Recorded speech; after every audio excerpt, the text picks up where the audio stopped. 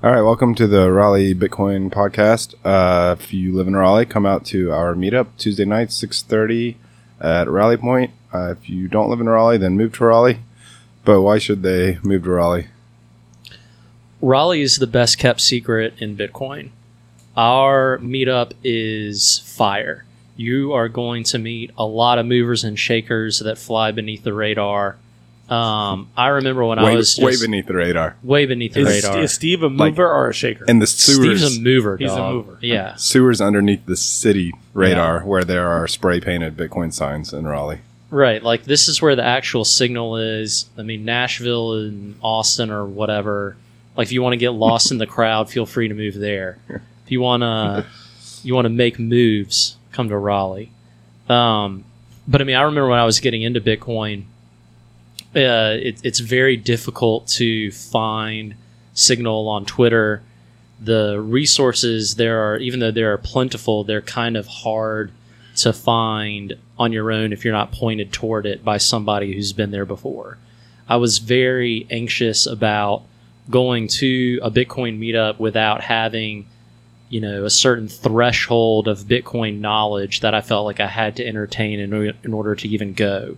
Don't feel that way. You don't have to know anything. There's no barrier to entry in order to come and just chat. If you're even Bitcoin curious, come and check this thing out. We've got people who are experienced in all different facets of Bitcoin. We've got a Lightning guy. We've got a tech people. We've got econ guys. There's going to be somebody there that can answer your questions. So we got lawyers, we got drug dealers, whatever you need. We got all the black market stuff as well. So we got Russian hackers. We got Russian. Do we? My advice would just don't lie. Sorry, I just kind of go with it. Nothing's more annoying. Nothing's more annoying when you're talking to someone about Bitcoin that isn't really into it, and it's like, yeah, I've been into it since 2016. I've been into Bitcoin. Been into blockchain. It's like, dude, just fucking be yourself. No one's going to judge you, so just chill out. Yeah, and don't worry. I'll pretend like I care about your getting into Bitcoin story if you come to the meetup. Steve loves a coin story, and he wants to hear about your home value. So if you come, be sure to hit Steve with those 2 talking points, and you're guaranteed to have a great time. Yeah. All right. So today we've got some clips lined up. You've got one about shitcoins from Peter McCormick, and I've got a couple from a Preston Pish episode with John. I think his last name is Denny, and he's talking about Bitcoin education. He's the premier Bitcoin guy? No, I think there's a different guy. His educating the world on Bitcoin. So he's had 2 educators on recently. I think there's a different one. Yeah, you're thinking of Luna, the guy that we covered last week. Yeah. But yeah, no, I didn't listen to this one, which is wild because I pretty much catch all of Preston's spots, but I'm a little backed up, so this will be good. Sure, we can do this. I mean, it's not world change or anything, but I've been in the space for a long time, and I've seen a lot of people start their Bitcoin education program. So I was kind of like, all right, here we go. Another one of these. Like, we had a guy in the chat just the other day, right? Like, hey, I'm going to start a Bitcoin education program. How should I do it? So it's like, I have tempered expectations, but this guy's doing something bigger than I thought. So I'll start this first clip here. So with the intro classes, we've had much more students. We had 400. Yeah, let's start that one over. Sorry about that. Sorry, listeners, for blasting your ears.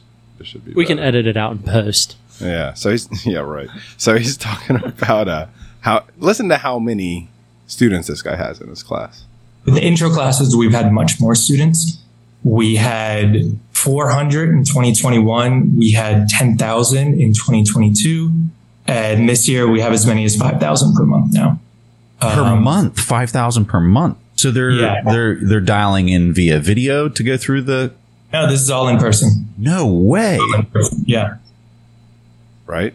Okay, so I heard those figures and just assumed that it had to be online. I know, Where is this? In El Salvador.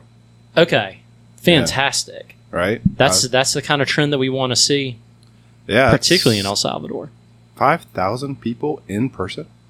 I mean, how big was your high school? 1,000 people? I mean, like, mine was really big. Right. Mine was really small. So, but like an enormous Not- high school is like 5,000 people. Totally. Yeah. But imagine having A that month. all of your high school people per month, different people every month. Like that is just you know what I was wow. Like education in El Salvador, and like there's this program called Torgos Dev, but it's like kind of the idea that what I've been thinking about was more like people in like in El Salvador and stuff. How do they show proof of work trying to get into another like higher education system? Because like in America, it's kind of structured to where you go to these high schools, you score these tests, and you get to go on. But I think a lot of the Bitcoin education programs, like in El Salvador, they're trying to get it to where their name is so credible to where if you participate in these programs and graduate, that's kind of like your sign of like that's your diploma. And then you can go on to these other education programs. So I think that's really cool that they developed. Yeah, that is cool. Yeah. I mean, it's not as cool as the U.S. where, it's all about how many disabilities you can get your doctor to say you have, so you can see how much more time you can get on the SAT and stuff. Like that's really the key here. So not that cool. But yeah, that just blew me away. And I've got a couple more clips from him. But what are you going to say, Bo? No, just like I'm still sitting here in disbelief at that upward trajectory. Like, how can anybody hear those objective numbers and make the point that Bitcoin adoption in El Salvador is a failure? I don't understand that. Like how do you ignore that evidence? But then again, I mean, that's their job, is to ignore objective evidence about Bitcoin. That's just one part of it. I mean, like their bonds are, I think we talked about this last time, but their bonds are like wrecking it. They're like up 80% or 60% on the year. So the El Salvador ones? Yeah. Huh. So they're doing good. And The Economist is coming after Bukele in the way that he's treating the criminals down there, saying he's a threat to democracy. Yeah, he's taken a lot of flack for that. And there are some red flags with that. It did seem arbitrary. I understand the points that are being Gladstein, for example, is very Bukele skeptical. Yeah, I noticed that, which is good. Finally, we need somebody that's somebody's got to be Bukele skeptical. Yeah. It's not going to be Bukele. It's going to be Bukele's son. Well, it. There are things to be skeptical about it because I mean, what's the wallet name down there? Chivo. Okay, so Chivo Wallet is like state run. It was created by like Bukele's brother.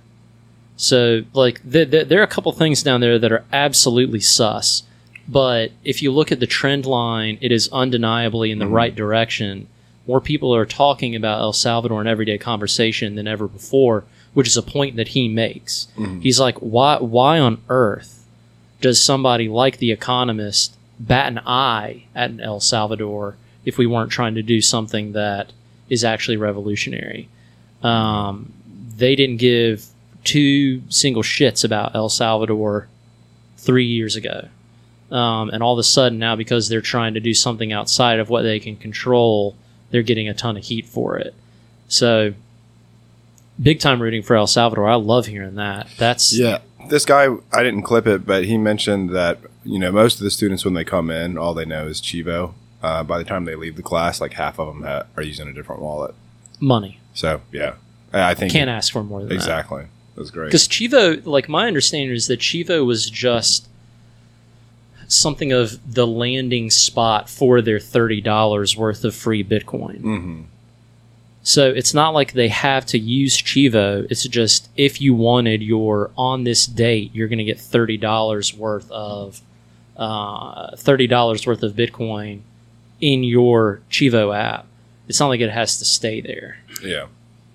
So that's great. Yeah, that's awesome. So I got a couple more clips. And this guy, I think, so everyone, even the guy in our chat was like, what should be the focus of the thing? And some people were like, oh, it's about sound money and all this and that. This guy's primary focus is on getting the kids to understand that they're in control of the money, which sounds kind of like lame at first, but he really sort of convinced me that, like, if I were going to teach a class to kids, I think I would probably download this guy's PDF, because he really convinced me that he has put the most work into figuring out how to do this. So let me just play these two clips about how the students are kind of before and then at the end.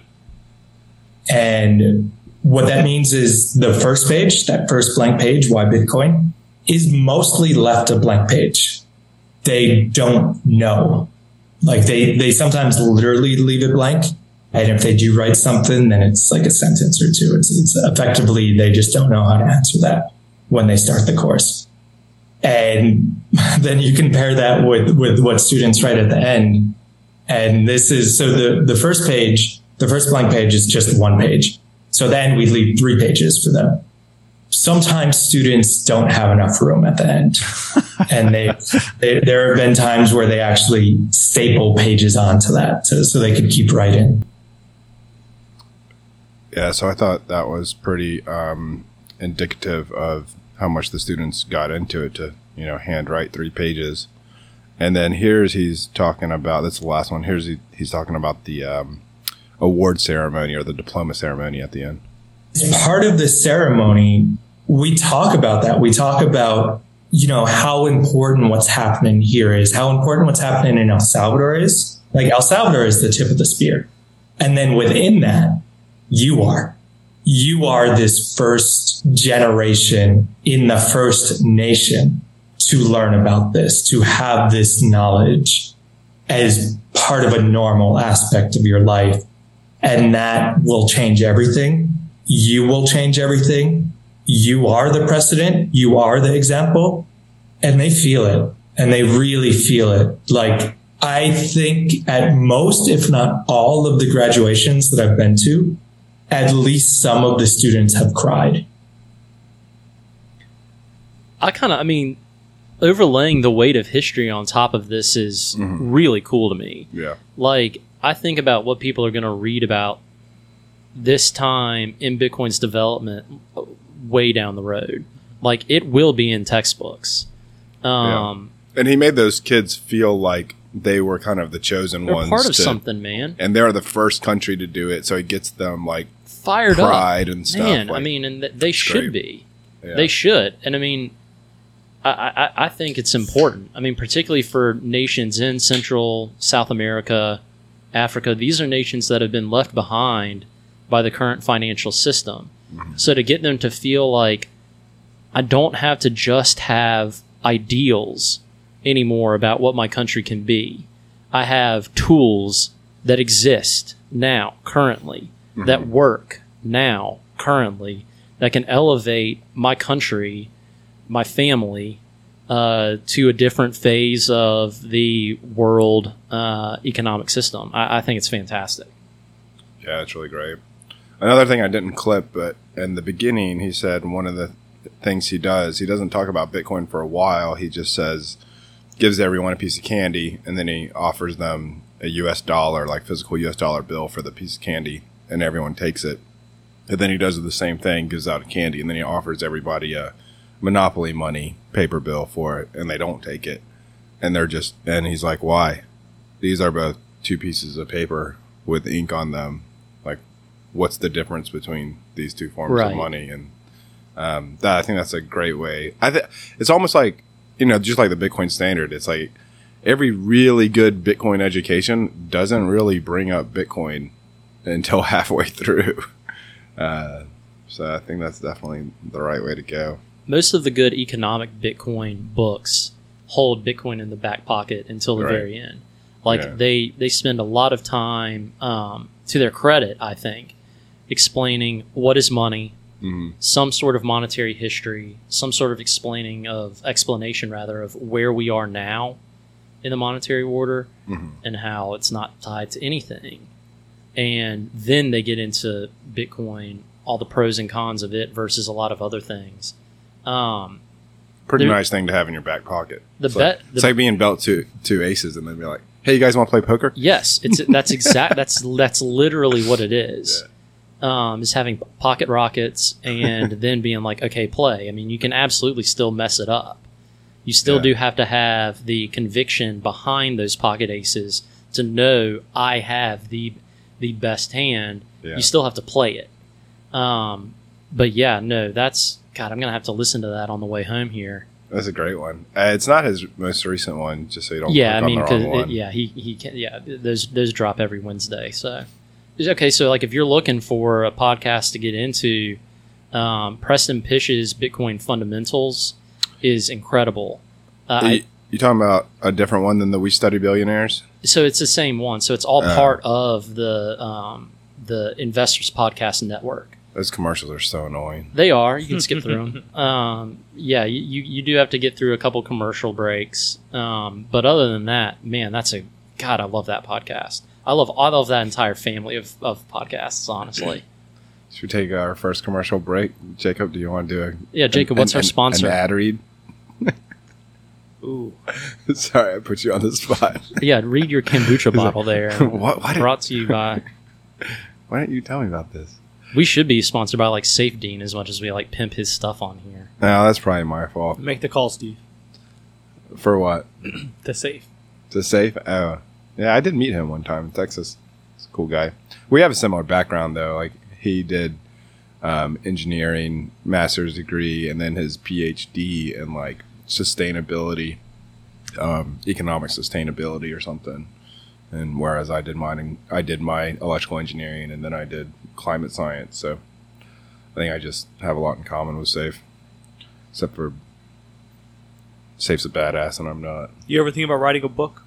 I mean, I've definitely written a book. I just, haven't tried to. Haven't collected it. Haven't published it.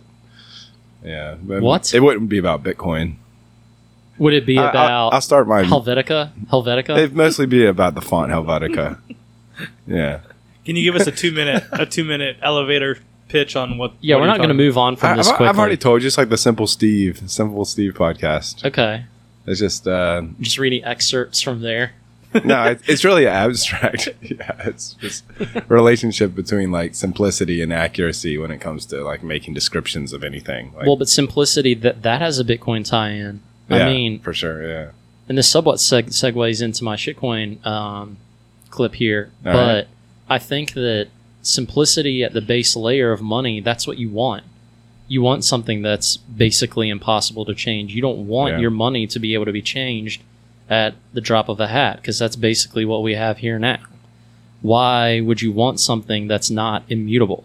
I think immutability is that kind of seventh property of money that the Eric Yates book talks about a lot, that is way undersold, not very well understood, but that going to the future is going to be all the just absolutely important, dealing with how much economic and technological change we're right on the cusp of. Mm-hmm. I mean, we're looking at seismic changes in both of those realms. Yeah. So to be able to have something that you can tether yourself to that's not prone to a bunch of change is at least for me personally, it's a huge stabilizing force. Mm-hmm. This world is chock full of unknowns, more so now than it has been in a while, I would say.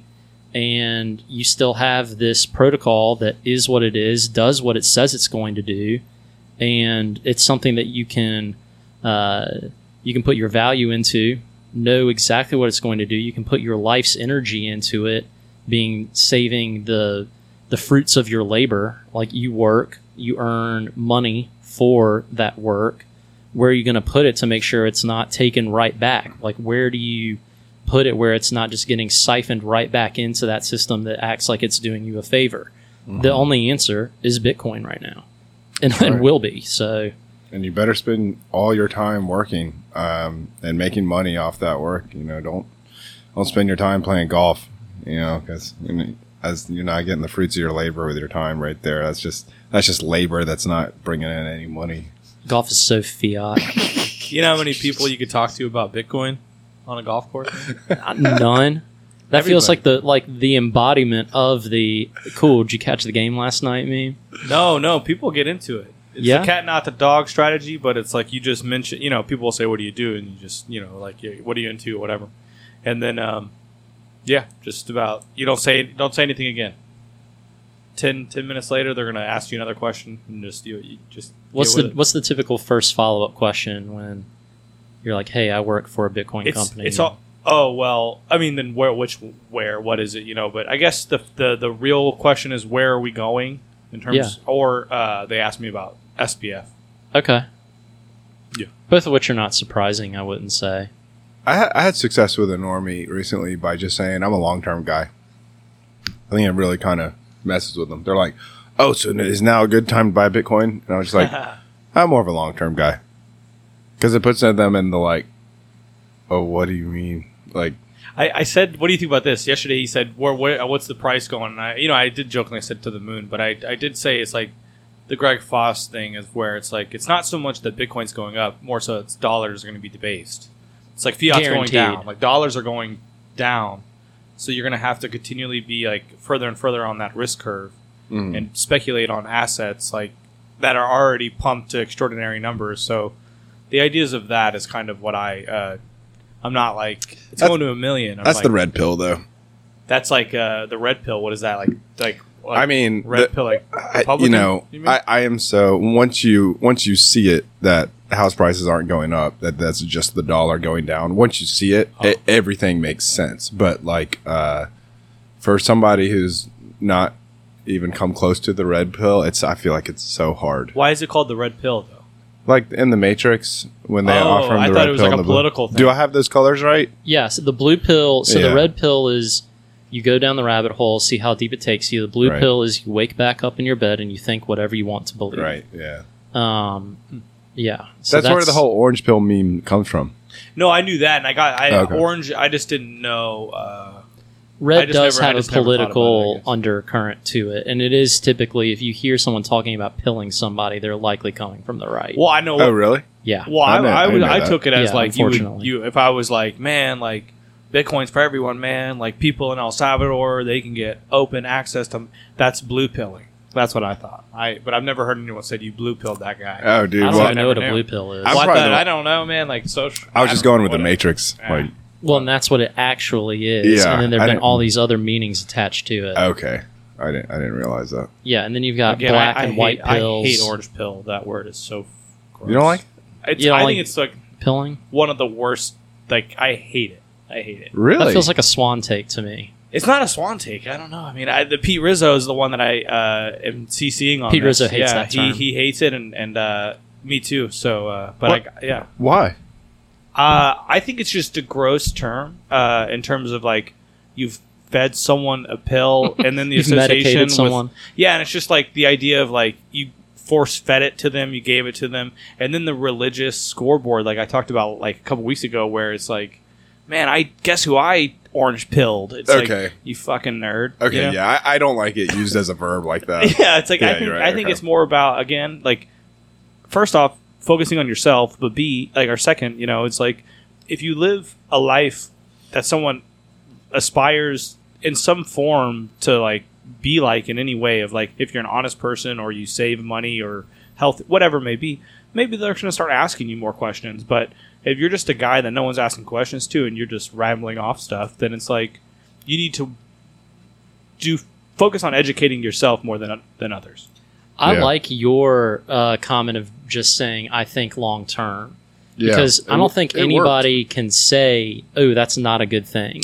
And thinking long term, that is a value no matter which way you look at it. Right, and they're normally used to the flip, right? Like they think crypto is like the shortest of terms in their mind, and I'm just like, no, I'm thinking on a longer time scale than gold, bro. I'm not trying to get rich tomorrow. I'm thinking about really long term, and they don't know how to respond. No, I wouldn't imagine so. The C word doesn't make you like, you don't like if they call it crypto, do you like, I mean, I don't love it, but I don't know. That's not a battle I choose to fight, I guess. I am always very specific with being like, I'm talking about Bitcoin, not anything else. Yeah. Just because it's the only one that's trying to be money. Mm-hmm. Like all these other ones, like none of the other ones can credibly claim that they're money. It's a bus ticket to use a network that does not, in my opinion, have any credible use case right now. You're using a bus ticket on Ethereum to do what? Like just move shit around within that ecosystem? I mean, the only thing that does is it breeds more shitcoins. That is what Ethereum is there to do. It is to create tokens that are there to be speculated on. Mm-hmm. And that's why they pivot their own narrative like it's their job. Will they go from the world computer to decentralized finance, to NFTs, to what I think is going to be the next one is going to be soul coins, AI.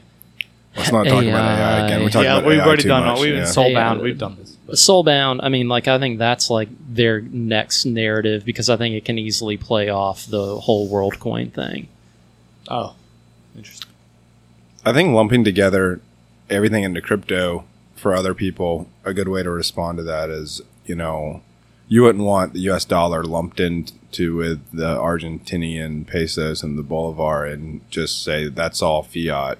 You'd want to say, yeah, but, you know, some government coins suck and the US dollar is good. It's like, well, that spectrum is even more broad with Bitcoin compared to shitcoins. Yeah, that gap is wide. That gap is wider because Bitcoin's better, way better than the dollar, and a lot of these shitcoins are way worse than the worst government coin. Right.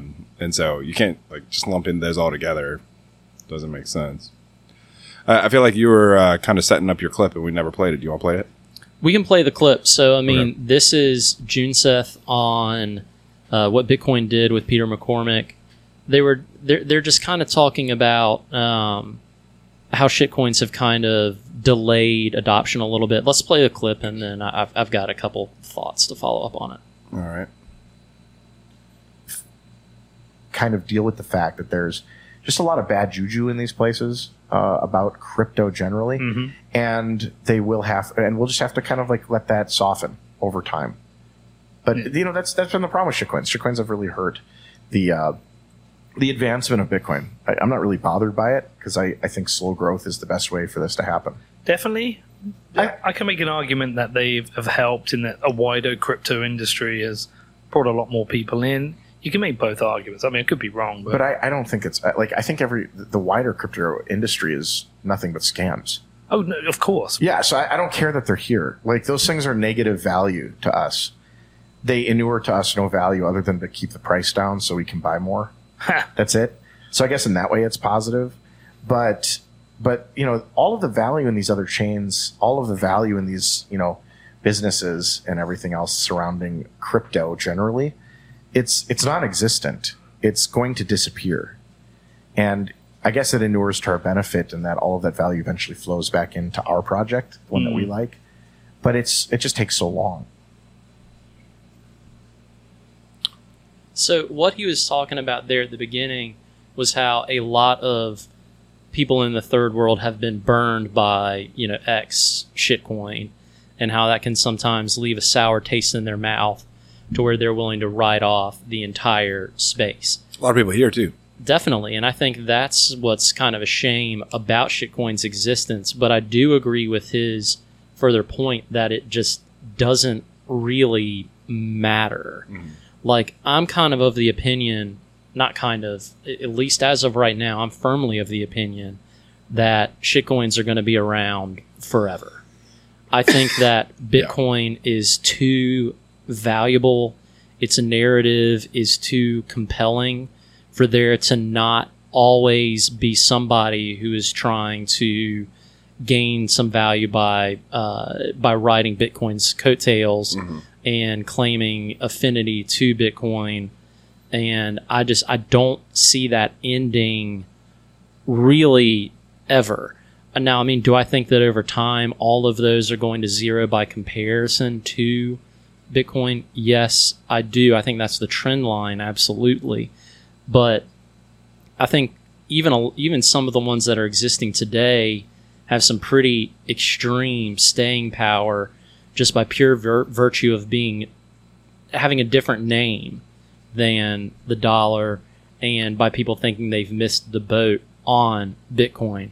One thing I want to posit to y'all is I see a lot of the crypto space as something of a smokescreen for That's what I was going to say. Bitcoin. Like, I see crypto as Yeah. honestly something of a sacrificial lamb that allows Bitcoin to really kind of flow under the radar. I was surprised that Junseth didn't bring up the smoke screen benefit of shitcoins.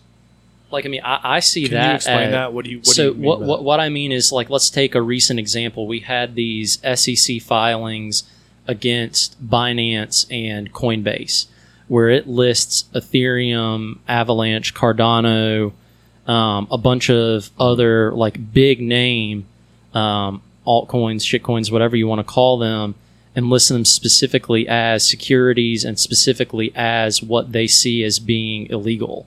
Bitcoin is not mentioned in those filings anywhere. So the more that the bureaucracy is tied up bickering about whether or not these things are securities, I see that as more of a landing strip for Bitcoin to really kind of come into its own. And for me, I see it as it's buying us more time. And if the SEC is trying to retain some sense of integrity, they have to go after the biggest bullshit out there. They can't like ignore the biggest scams and go after Bitcoin, because that's like, I don't know, they want to have their integrity of we are going after scams, right? It's more their credibility, than their integrity. Sure. But I mean, like, so are those really that different? I mean, integrity and credibility. I think integrity is maybe more personal, more of an inner thing. Yes. Yeah. Okay. But I think even this most recent decision that was made that claimed that XRP, the token itself, is not a security, and it had Bitcoin Twitter, it had their panties in a major jumble, and all I'm thinking about is that means that there are significant resources at the SEC that are going to go into appealing that. Yeah, that's time that they're going to have to spend. That is manpower that they're going to have to spend in appealing that decision. That those resources in the government are not going to be able to be spent towards going after Bitcoin. Like, I see that as, even though I disagree with the decision that came down, I see that decision as, in a crucial note, as a good thing for Bitcoin, because it allows developers of Bitcoin that are continuing to grow use cases, grow scalability, grow all these things that are going to make it the world reserve currency, more runway to fly under the radar unperturbed. Yeah, definitely. I also come from an old world where, not to, try to be the OG in the room, but... you are the OG in the room. You can act like it.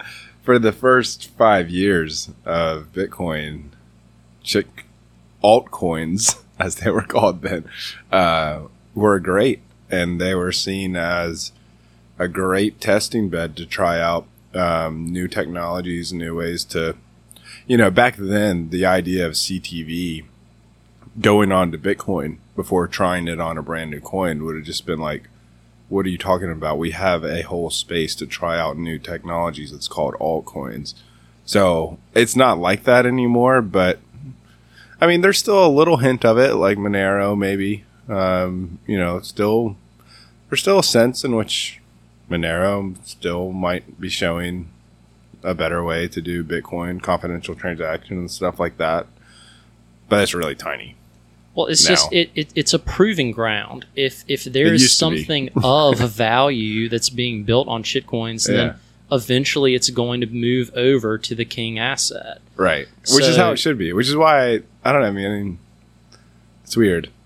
It is weird. I mean, like, it's tough. And I mean, I mentioned this earlier. It's not like I think that there's anything of value necessarily being done over there, because I don't think they're trying to be money.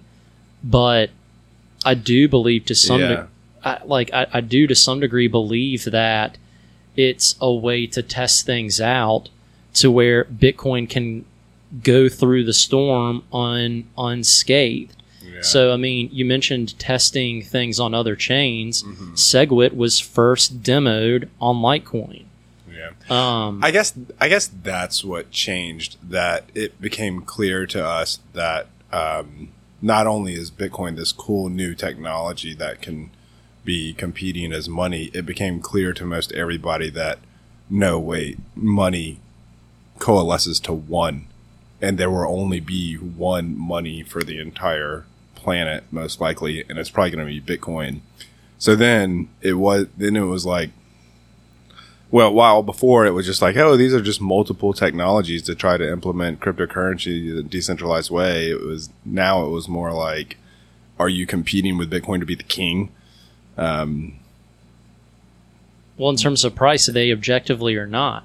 Yeah. And I mean, in the beginning, it wasn't like that, though. It wasn't always like you were. Well, so one thing that, like, I think it was Turdemeester on Blue Collar Bitcoin was talking about how one of the things that added a layer of nervousness to the hard fork was the fact that Ethereum was there and gaining traction.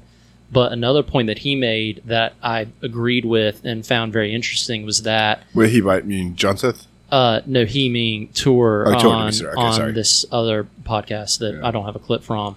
I wish I had clipped this because it would have gone along perfectly with this point I'm trying to make, that if not for the DAO hack, then the block size war might have gone on for a lot longer than it had. Very interesting. In Very that interesting. I sold most of my Ethereum after the DAO hack. It was a cautionary tale. Yeah. It was a black and white. This is why this path will probably not work, because here we have an example of why it doesn't. So the lessons learned from the DAO hack and from the subsequent abandonment of the original Ethereum chain, the rebranding of that original chain to Ethereum Classic, and the brand name ETH moving to another new chain that had been manipulated by the founders to unwind this massive mistake was a feather in the small blockers' hats of being like, this is why we don't want to go down this path, because here's an example of what could happen if things become more centralized. Like, I think the Block Size War book does a very good job of kind of positioning the DAO hack as something of a turning point in the block size war, as a cautionary tale of what we do not want to happen on Bitcoin. And if that had not happened, then that animosity that was built up during that time period could have continued for longer than it did. I just had a flashback to being in my tiny little apartment in outside of London, and I was trying to sell my Ethereum after the DAO hack. And in order to do it, I had to, spin up my Ethereum node. And I fully synced an Ethereum node on a MacBook Air. And whenever that was, 2015 or something like that. That is so crazy to think that you could sync an Ethereum node on a laptop. Now you can't sync an Ethereum node unless you have like a warehouse full of servers. It costs, I think, 32 ETH to be a validator. Yeah, but that's just to and be a they're validator. Thinking of increasing but that. no, I'm talking about like holding the Ethereum blockchain on your computer, which is like 12 terabytes. Oh, I see what you're saying. Yeah. I didn't know there was a difference between a validator and a node. Oh, valid? So the node holds all the transaction history of Ethereum. The validator... it's more like a miner. Oh, okay. Right, but the validator doesn't require any storage or energy. I don't think. It just requires staked. Exactly. Right. Like, that's the hurdle that you have to clear, is that you have to have those 32 ETH staked, and Vitalik himself doesn't even do it. Yeah. I had a... Never mind. Did you listen to that whole podcast with Johnseth on what Bitcoin did? I did. So I've always liked him. I like how real he is. He understands some aspects of Bitcoin really well, and I like his sense of humor too. But I don't think he really understands the difference between a protocol and a program, because on that podcast, a number of times he was just like, hey man, we're always going to be, changing the code, fixing the code, like you can't say it's ossified. And it's like, I don't think you understand that a protocol can be ossified while you're fixing bugs in the code. Like, there's a difference between the code and the protocol. And I was just surprised that him being around for so long, like, Did you know the part I'm talking about? I do. Okay. And I actually had the same thought. I should have clipped it just to trigger you. Yeah. Well, particularly on the heels of. That's what you guys think about. Like, how are we going to trigger Steve today? I mean, It's well, so look, easy. no, it's not It's how so to trigger easy. Steve. It's how do we get Steve talking, so that I don't have to say as much. Like that's more what it's about. But no, I definitely noticed that because they were talking. But even then, they got into like there was that very early inflation bug that was able to be fixed without a fork, or was that the one that did require kind of like a under the radar for? I don't remember, but.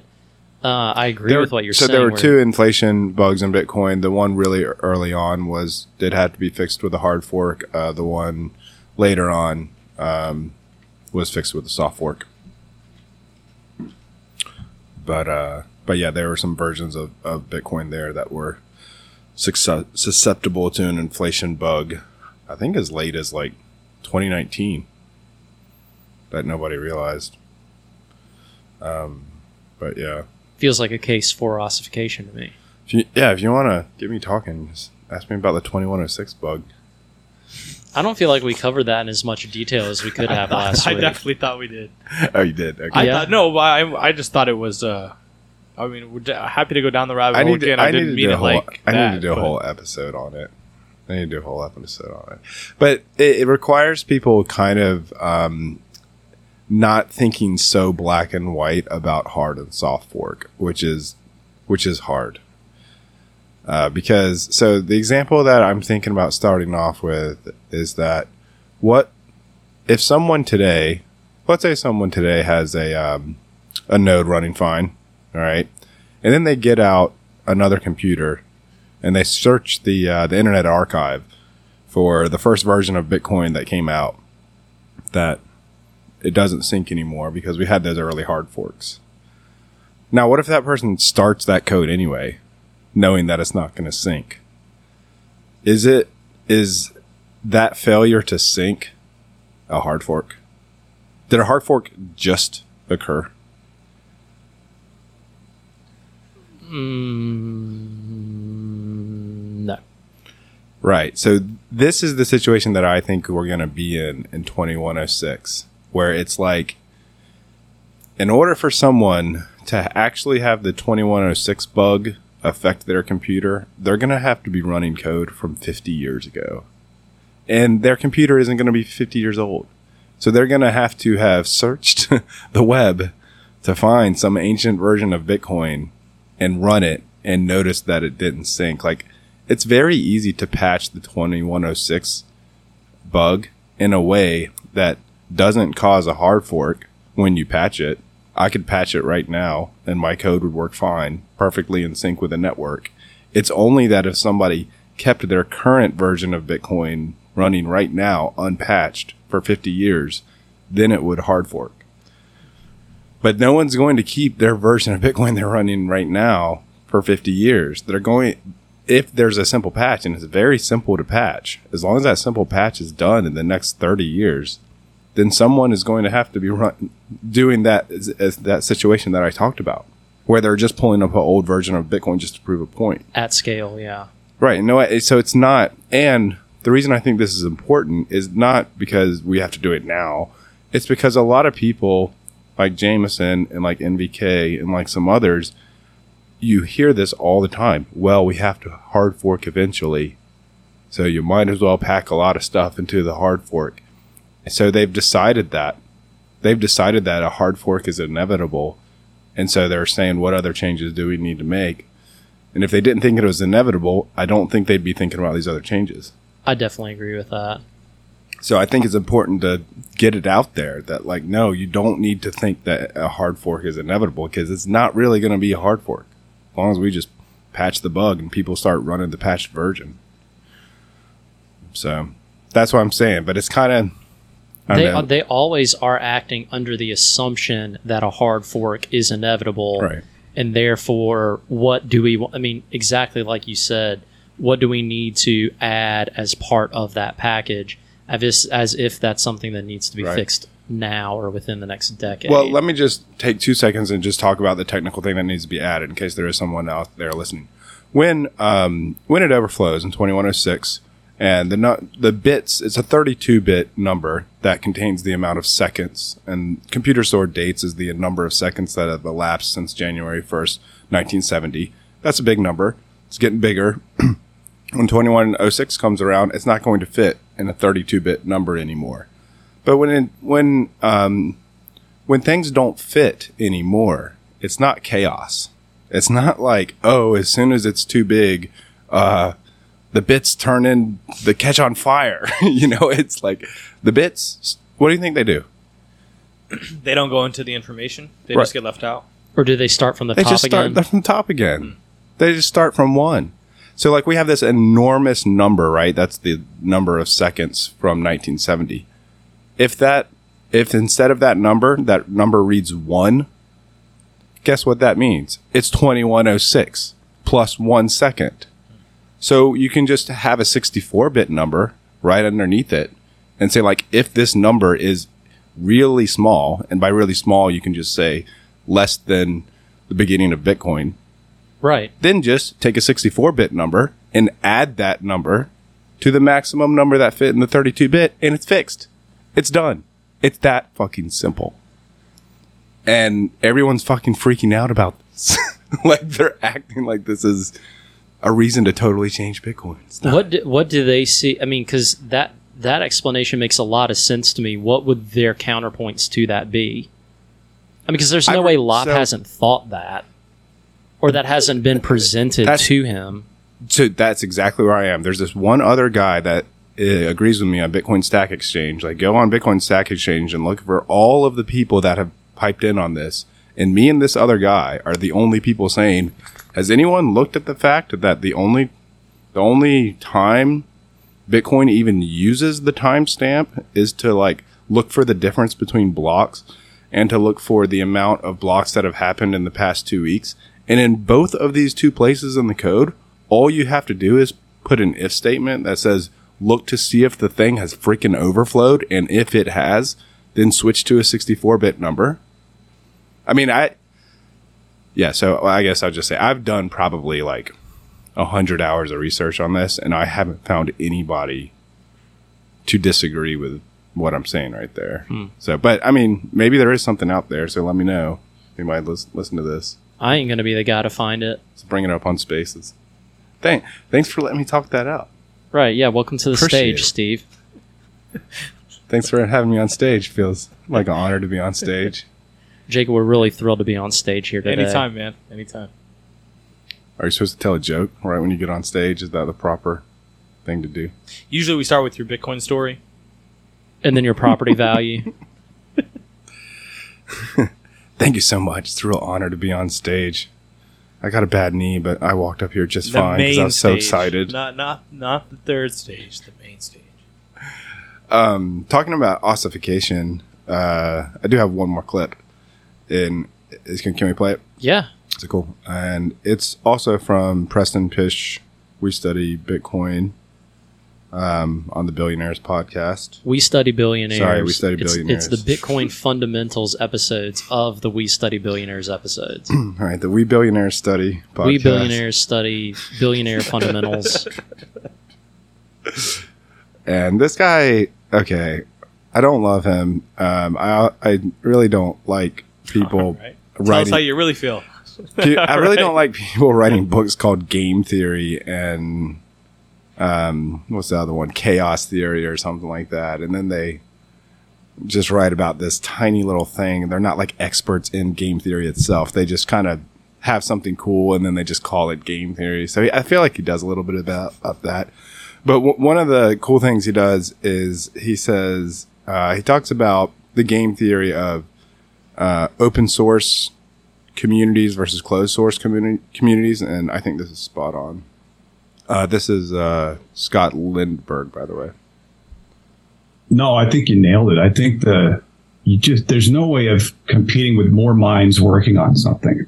The more people who are working on this, the better. And when you're in a closed environment, like you work at Microsoft or whatever, and you're in a little thing, and you're going to develop whatever this program is that I'm told by like developers, like they really hate it, right? It's cumbersome and can't do whatever.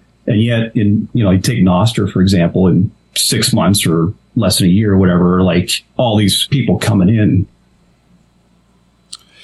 Yeah, I think this is an underestimated thing about Bitcoin because it's not obvious. If you were to ask the average person on the street, are more computer scientists working on Microsoft or working on Bitcoin, the average person would think that it's Microsoft. They have no idea that Microsoft could never hire as many people that are just naturally thinking about and writing up code for Bitcoin projects in their spare time, because it's people that work for Microsoft, they hate their job and they do whatever the fuck they have to do with Microsoft PowerPoint, and then they go home and then they work on the project they really like. Right, because all of that's gate kept. Yeah, because it's like IP, it's corporate secrets. Yeah. I mean, they've got like maybe a couple dozen devs or something like that. I mean, I'm pretty sure Twitter is now functioning with sub 12 developers now. Mm-hmm. No, I mean, but I totally agree. People would think, oh, that's a company that has a mega market cap. It's got to have just like hundreds of people working on it. And it's just not the case. But hundreds isn't anywhere close to the amount of how many people are working on Bitcoin. Yeah. It's just that we don't have any way to measure it. Thankfully. But if you're in this industry, you can just feel it. Like there's just thousands of people. Well, you don't need permission. I mean, that's the difference between a permission space versus a non-permission space. I think that's the game theory of it. If it's non-permissioned and it's super attractive to the smartest people in the world, there's no way you can compete with that. So, because there's nothing keeping them from looking at it being like, oh, okay, I can add this value here. You don't have to spiff up your resume, submit it to some moron in HR and hope you pass their screener, and then get hired, negotiate all that stuff, get onboarded, and then actually start working. You can just go home, log in, start building right there on the spot. Yeah. So, I mean, I don't know if I'd recommend that podcast, but there were certain parts of it that I liked. That was Scott Lindbergh with Preston Pish. I like Preston Pish a lot. Pish. How do you say that name? Pish. Preston's my boy. I love that guy. Yeah, he's really cool. Love that podcast. Love all of the podcasts in the Investors Podcast Network. The funny thing is, you listening to all of them? I listen to all of them. Wow. Like you, what's the next best one? The next best one is Millennial Investing. Clay Fink. Clay Fink. Let's go, Clay. Clay What's that Fink about? is it's basically just how to invest as a millennial. Because like the boomers are just like pay your mortgage, contribute to your 401k. This has a lot more creative type stuff, but you don't have to listen very much to realize that these are Bitcoiners running that podcast. Really? Okay. Oh yeah, no. So I spoke to a lot of those guys down in Miami, and he's like, "Oh, dude, we're all Bitcoiners. It's just Preston wants all Bitcoin content to flow through the Bitcoin Fundamentals branch of that podcast network." But like Millennial Investing, they'll have Lynn Alden on there. They've had Jeff Booth. There was an episode a couple weeks ago about a guy who is running his business on a Bitcoin standard. So, and you hear them talk about it, and you can tell the way that they talk about it is separate and distinct from. They get it, separate and distinct from crypto. They understand that it's hard money. They understand the value that it brings. Oh, good. Maybe I'll check it out. It's pretty good. Commercials. Richer, Wiser, Happier is really good too.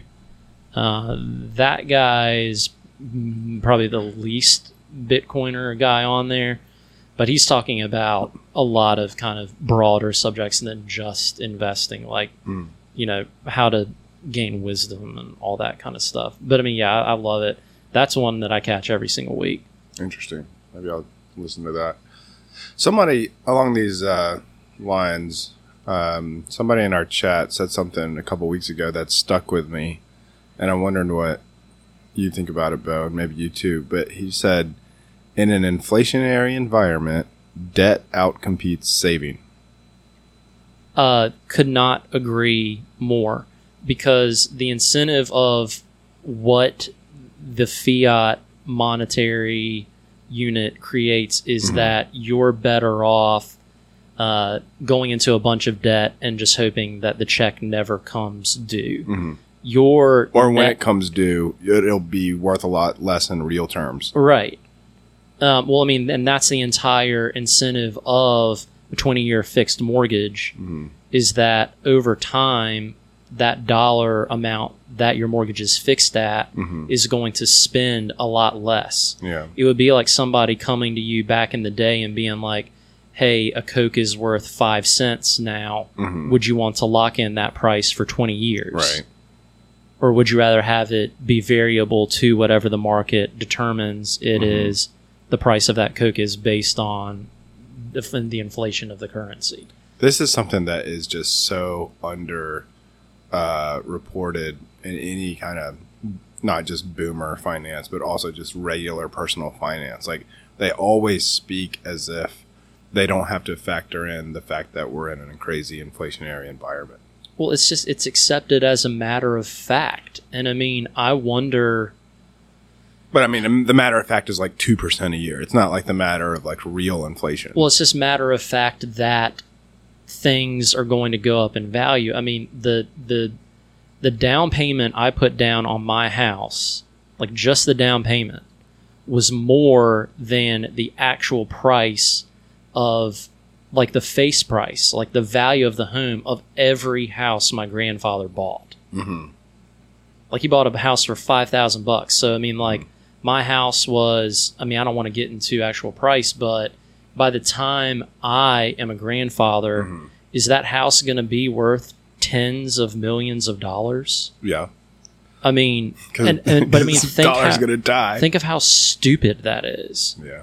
Of that, you're telling me that my small house is worth tens of millions of dollars. So an interesting, but every house in Venezuela is worth tens of millions of pesos. This is gross, man. I mean, like, I just don't understand how at face value people are not turned off by that. I saw something the other day. I don't remember if it was Twitter or if I heard it in a podcast, but that when the term millionaire is kind of coined, where, like, you know, you have made it to the realm of the ultra rich if you're a millionaire. Yeah. That $1 million that it would have taken back then to be considered ultra wealthy now translates into $100 million. Yeah. So we have gone 100x in order to reach that same amount of wealth that just you would have needed to in order to be called a millionaire back when that phrase was coined. Bonkers. I had a friend that used to wear a shirt to a bar that said, "Who wants to marry a 100-aire?" Oh, that was great. Yeah, is he talking about 100 Bitcoin? 100 Bitcoin, yeah. 100 Bitcoin will take you places. I think that'll do it. Yeah, I think 100 Bitcoin probably. Yeah, I think that might take you to the Holy Land, I think. Yeah. All right, we're hitting an hour here. You all got any other topics you want to? I don't have any closing thoughts. Talk about. Just come check us out on Tuesday. Like I said, you don't need to know anything. You can feel free to come with questions. Like, people are eager to talk about Bitcoin. That's why we're there. If you come with an open mind and genuine questions, I don't think anybody's going to give you a hard time for what you do and do not know. We have all been there. We all know how hard it can be to find resources. We all know how hard it is to wrap your head around some of these more complex subjects. So just if you're in the Raleigh area and you're interested in any of this stuff that we're discussing, come talk about it. I want to reach out more to the secret Bitcoin experts and maxis living in Raleigh that have just been hiding. Because we had one of those guys come to the meetup first time, and he was like, "Yeah, I get it, 100%. I understand everything. Inflation, Jeff Booth, sound money. I run a node. I got hardware wallets. Like, I just didn't really know if I wanted to, like, meet people in public about this." So for those guys, like, stop being weird. Stop acting like you don't need to have friends to talk about the stuff with. Like, you need friends, man. You need to go drink with a group of guys. Just hash this shit out. It's freaking psychologically healthy. Well, and this isn't like a Dungeons and Dragons club. Exactly. Like, these aren't just a bunch of like computer nerds. Like, I'm telling you, so many times on Twitter, there's Bitcoin meetups that are posted, and I'm like, fucking thank God that's not ours. I would be so out of there so fast. Seriously. Yeah. Ours is good. All right, guys. We got a good one. It's a social club. It's nice. It's a social club. Well, You run a good shop there, Steve. it's really hard to run. Yeah. I put so much work into leadership. Yeah. All right. Thanks for listening, guys. Check y'all next week. See you later.